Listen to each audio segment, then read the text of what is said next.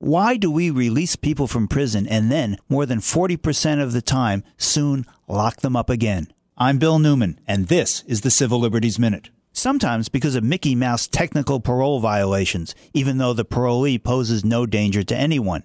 Other former offenders fail on the outside because of state laws that disqualify them from many jobs or meaningful job training, and laws that prevent them from getting necessary licenses, including a driver's license, and laws that preclude the possibility of public and often private housing, and laws and regulations that make it impossible or unaffordable to get drug or other counseling or mental health services, and laws that deny former offenders basic rights of citizenship and community participation, such as the right to vote.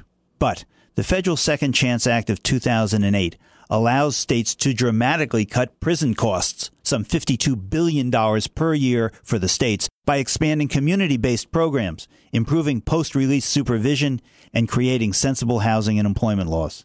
Some states, Texas, Kansas, and Oregon among them, are giving ex-offenders and their families, not to mention the taxpayers, that second chance.